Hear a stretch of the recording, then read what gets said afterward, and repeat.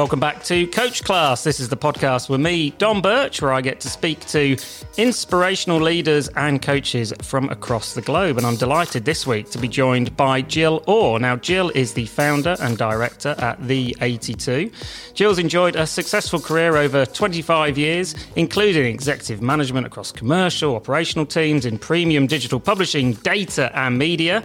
And more recently has become an exec coach, helping people grow, helping them perform, but also providing kind but challenging spaces to do so. So, Jill, welcome to Coach Class. Thanks, Dom. It's great to be here. So let's just reverse back a few years. I mean, my sort of, I have a really strong memory of the two of us being in a bar in Cannes during the big Cannes Lion event. I was probably on my second bottle of rosé by that point.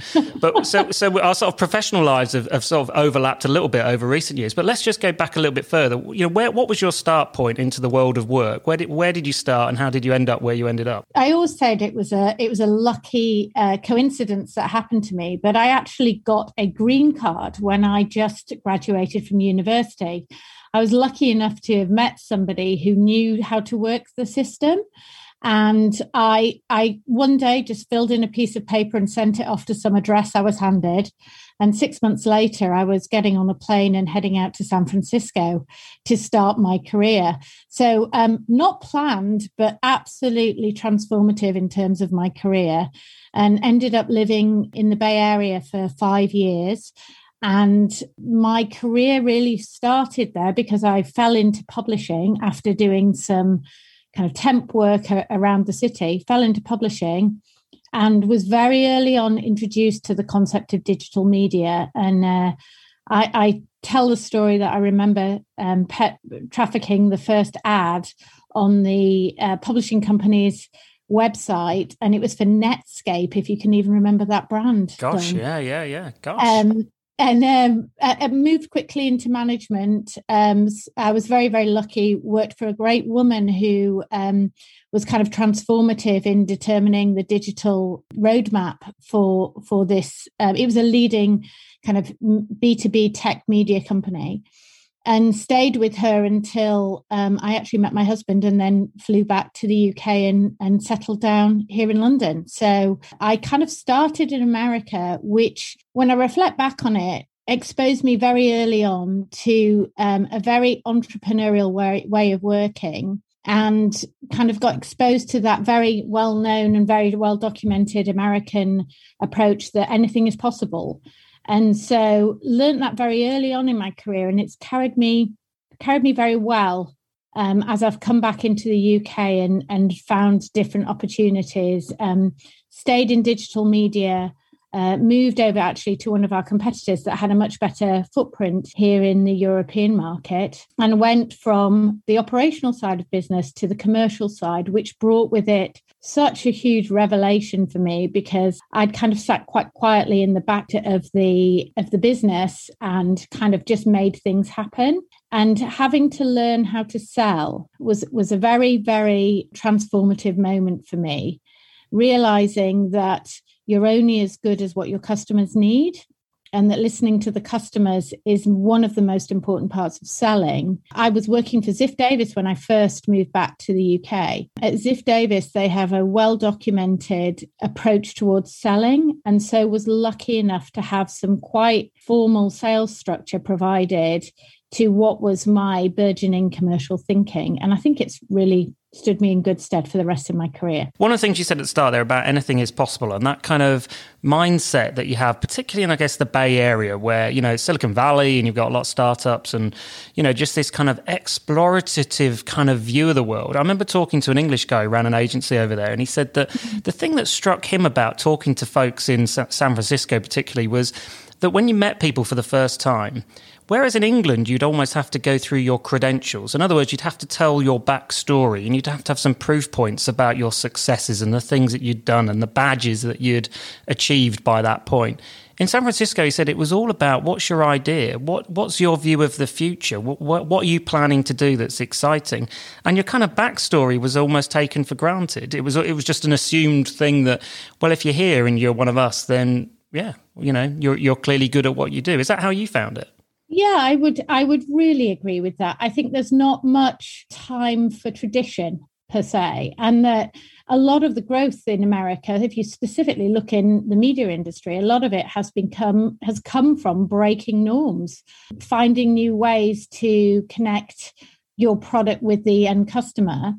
And I think that kind of culture of experimentation is a really, really wonderful environment to have an early step part of your career. I think it's also important for me to say that what I found when I came back to Britain in opposite to what I'd experienced in the US is the scale was different. Some of the access to decision making was different. But the creativity that I witnessed and experienced throughout my career based in London, I think that's something which is unmatched. So yes, there's a lot more of a entrepreneurial and willingness to try anything kind of environment that I witnessed in my career in the US.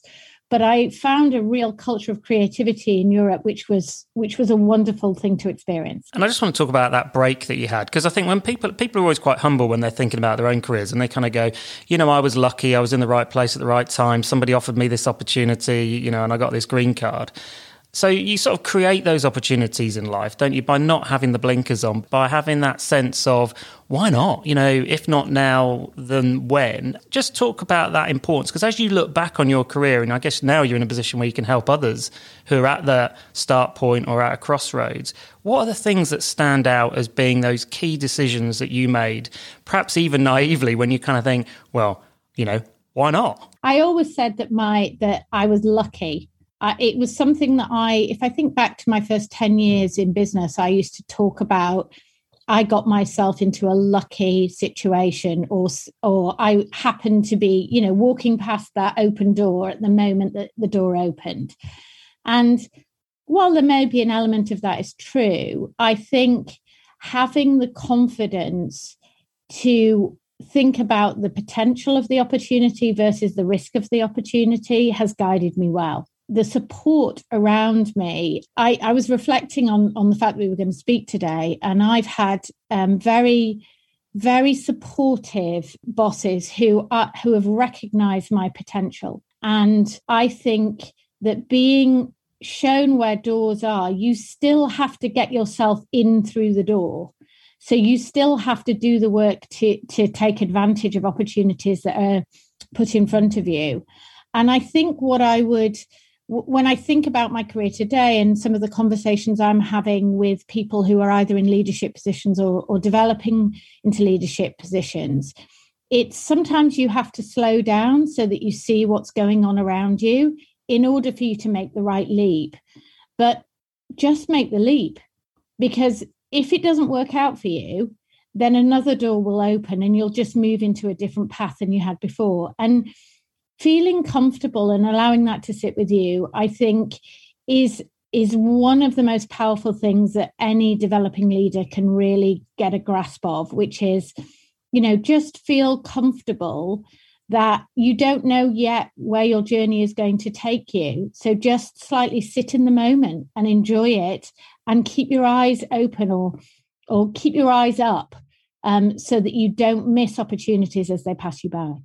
So let's talk a little bit about, I guess, you keeping your eyes up and taking a very different opportunity. So you were a chief operating officer for IOTA. As I remember seeing Instagram pictures of you under those amazing buildings and structures in Singapore, I think.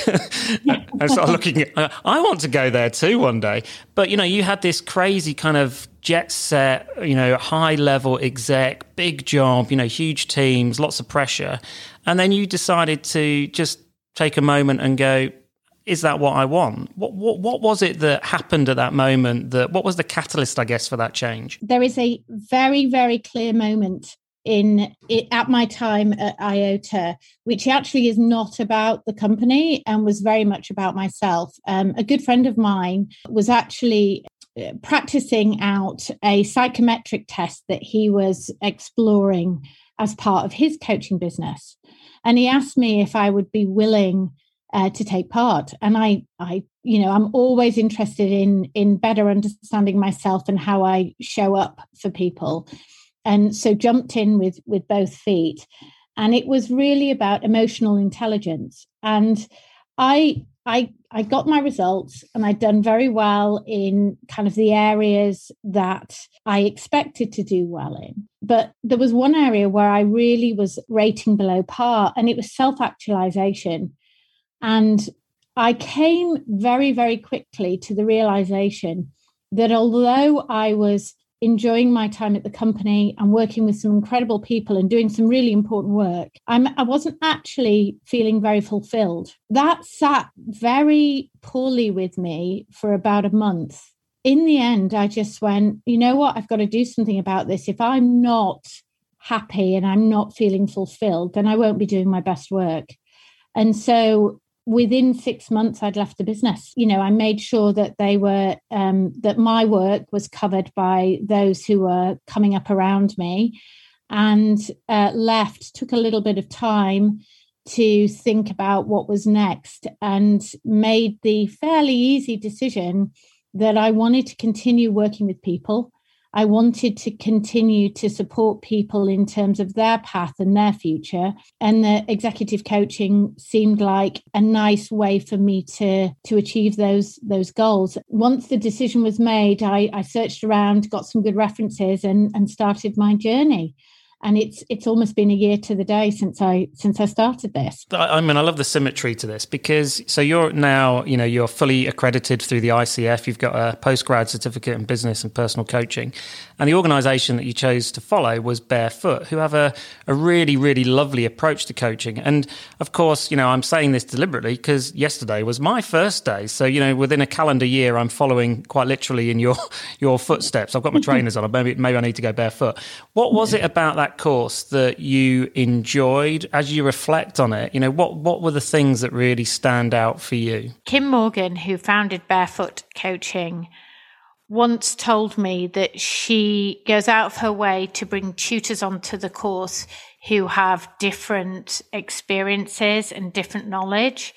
And I think as a student, you gain incredible value from that when you go through the coaching experience, because you're able to see the different techniques in action, balanced with the breadth of coaching techniques and the amount of different styles that you are taught over the 12-week course. One of my takeaways is that I have so many tools in the toolbox which I can kind of draw on to support my clients. I really feel like I've had a masterclass in terms of the learning experience, and really now the hard work is for me to convert that learning into something that actually shows up for my clients and creates impact for them. I would also say that the people who you learn with bring a huge amount of amusement and laughter into the room. You honestly, in my cohort, we had such different personalities, people from such different backgrounds, and probably people that I wouldn't have crossed paths with had I not done the course. And it brought a richness to the learning experience. And you really have to throw yourself in at the deep end, because from the first practical session, you are asked to coach people who you don't really know using tools that you don't really yet understand. And that creates a very trusting environment. And so I've left Barefoot with a few lifelong friends, and certainly a group of people who I know I can pick up the phone to and ask for their advice and really tap into their unique experience to help me if I ever feel I'm stuck. So the friendships that you form with the coaches, but also with the fellow students is really the lasting legacy to Barefoot, and allows the learning space to extend well beyond the end of the course. It was a really positive experience. I feel that already, having been on, just sort of session one. We've had a little introduction session a few weeks ago just to kind of know what was coming, but the proper introduction session yesterday, 4 hours that flies by. And there were a number of things that struck me. One of them was just giving yourself permission to learn in the way that you want to learn, that you don't have to try and learn in a way that you think oh, I'm going on a college course. I need to have read all of the books that are on the reading list, or I need to reflect in, a very formal way and write notes. There were people on the course yesterday who were illustrators who are going to, draw and annotate their way through the course just to kind of reflect on what did they learn? What did they learn about themselves? And you can already see just the life experience. It's like everyone's arrived at the course, but they've all taken a slightly different journey, but they're all present, like they all want to be there. And the bit that was inspiring for me was just being around like-minded people who have a genuine and deep interest in other people. And that for me is just hugely energizing. Yeah, and the rich tapestry of their experience and the way that they do things. I mean, you're at the beginning of the journey, but you will see that it will be fuller and more comprehensive, with every session. In order for you to be a coach, you need to be coached. You need to understand the process. And, you're not there yet, Dom. I think you'll start on your next session, but you get thrown in the deep end and you get given one of these people that you've really not known for very long, and you're asked to coach them. They will bring to you whatever issue it is that they want to talk about.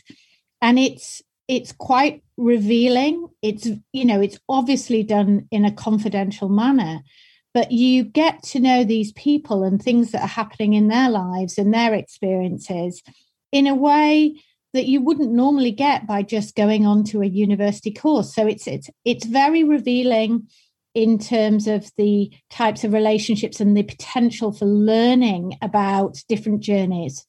But also it forces you to take a moment to really, really understand who you are and how you're showing up. I think I'm much more confident of who I am and why I'm doing things and the impact that I can make today than I was a year ago. And remember, professionally, I had a coach for on and off for 15 years. So it's not like I haven't spent time talking about the impact that I can make in certain situations. But I think really having to hold the mirror that you're reflecting back in on yourself in the process of learning how to be a coach is one of the things that I most value of my time on the Barefoot course. I guess it's one of those things that once it's gone, you almost miss it as well, the camaraderie and the coming together in such an intense way, isn't it? You see it sometimes, don't you, on these reality shows when people are thrown together for a period of time and they forge the most amazing connection that actually when you're looking in on that, it's quite envious. One of the things I'm really, really looking forward to is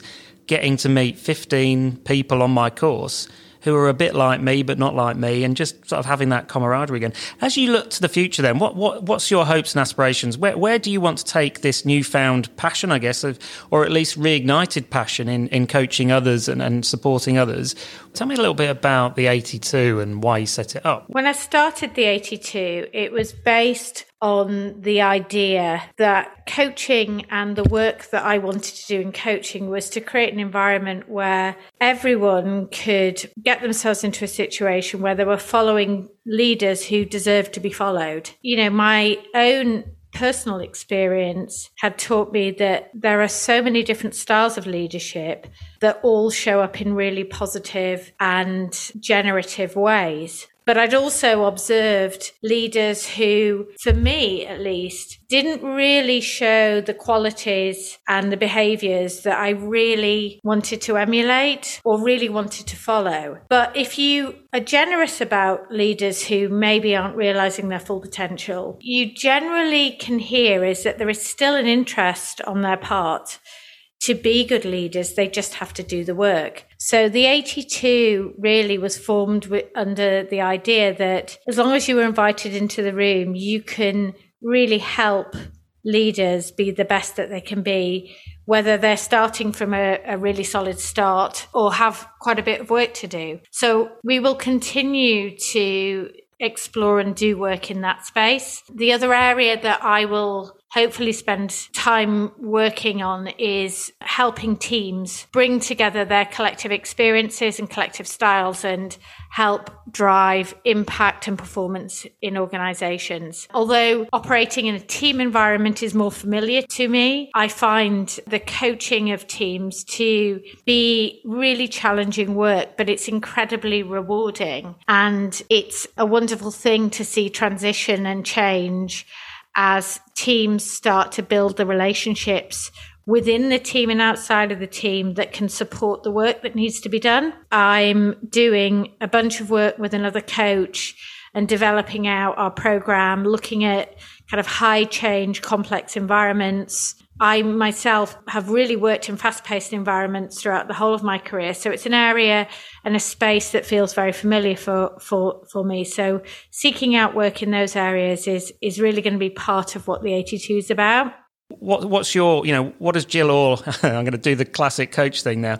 A year from now, looking back, what was it that Jill Orr did in the 12 months coming out of this pandemic? What I hope for, Dom, is that when we sit down in a year's time, that we'll be talking about things that aren't even on my radar or the company's radar right now. The potential to discover and uncover opportunity when you're running your own business has been one of the delights of the last 12 months for me. And so it would be incorrect of me to try and anticipate everything that I will learn and all of the experiences that will shape the business that I'm building. But I do know that we will continue to be curious, lean into many of the opportunities that are coming our way. And I really, really look forward to catching up on your own journey when we sit down in a year's time too. Brilliant. Well, listen, Jill, I am really looking forward to following your footsteps over the next 12 months. I really, really appreciate you coming on to Coach Class. It's been an absolute pleasure catching up with you. And also, thank you once again for being in the right place at the right time. I hope you enjoy it as much as I have. Thanks, Jill. Bye-bye.